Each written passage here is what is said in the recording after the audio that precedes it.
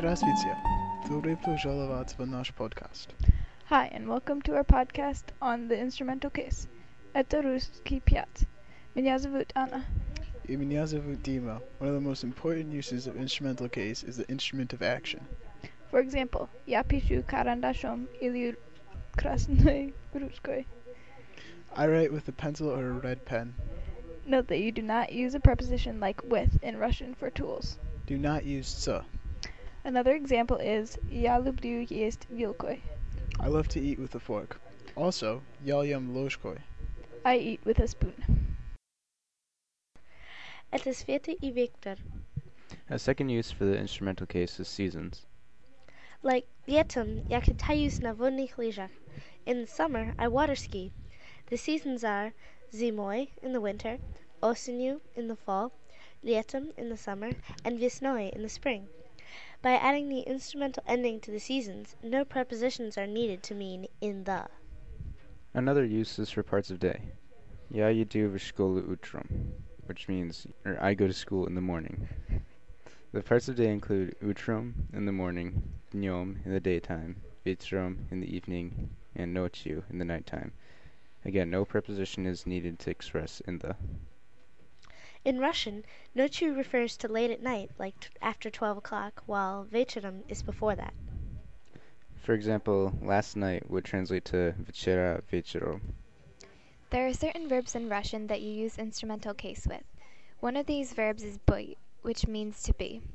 Instrumental is used with быть in the past and future in the infinitive form. Он хочет быть врачом. He wants to be a doctor. Another example is Она была учительницей. She used to be a teacher.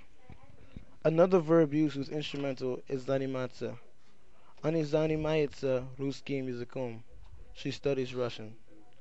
Интересоваться is used with instrumental as well. Они интересуются старыми марками. They are interested in old stamps.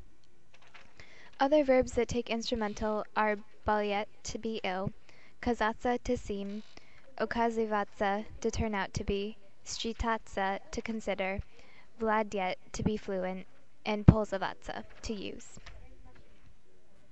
There are 7 prepositions that take instrumental case. They are nod, above, pod, below, перед, in front of, за, behind, рядом с, next to, между, between, and с, with.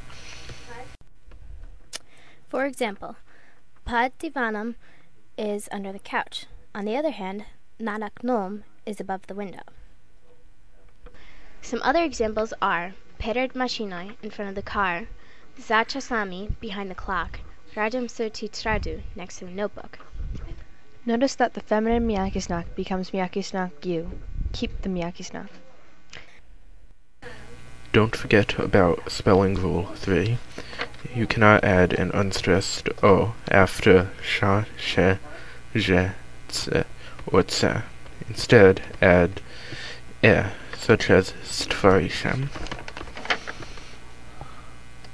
Thanks for listening to our Super Shikarny podcast. Don't forget to listen to our spiftastic instrumental case song. If you have any questions, don't be afraid to ask Jana Ivanovna in class. Она любит вопросы.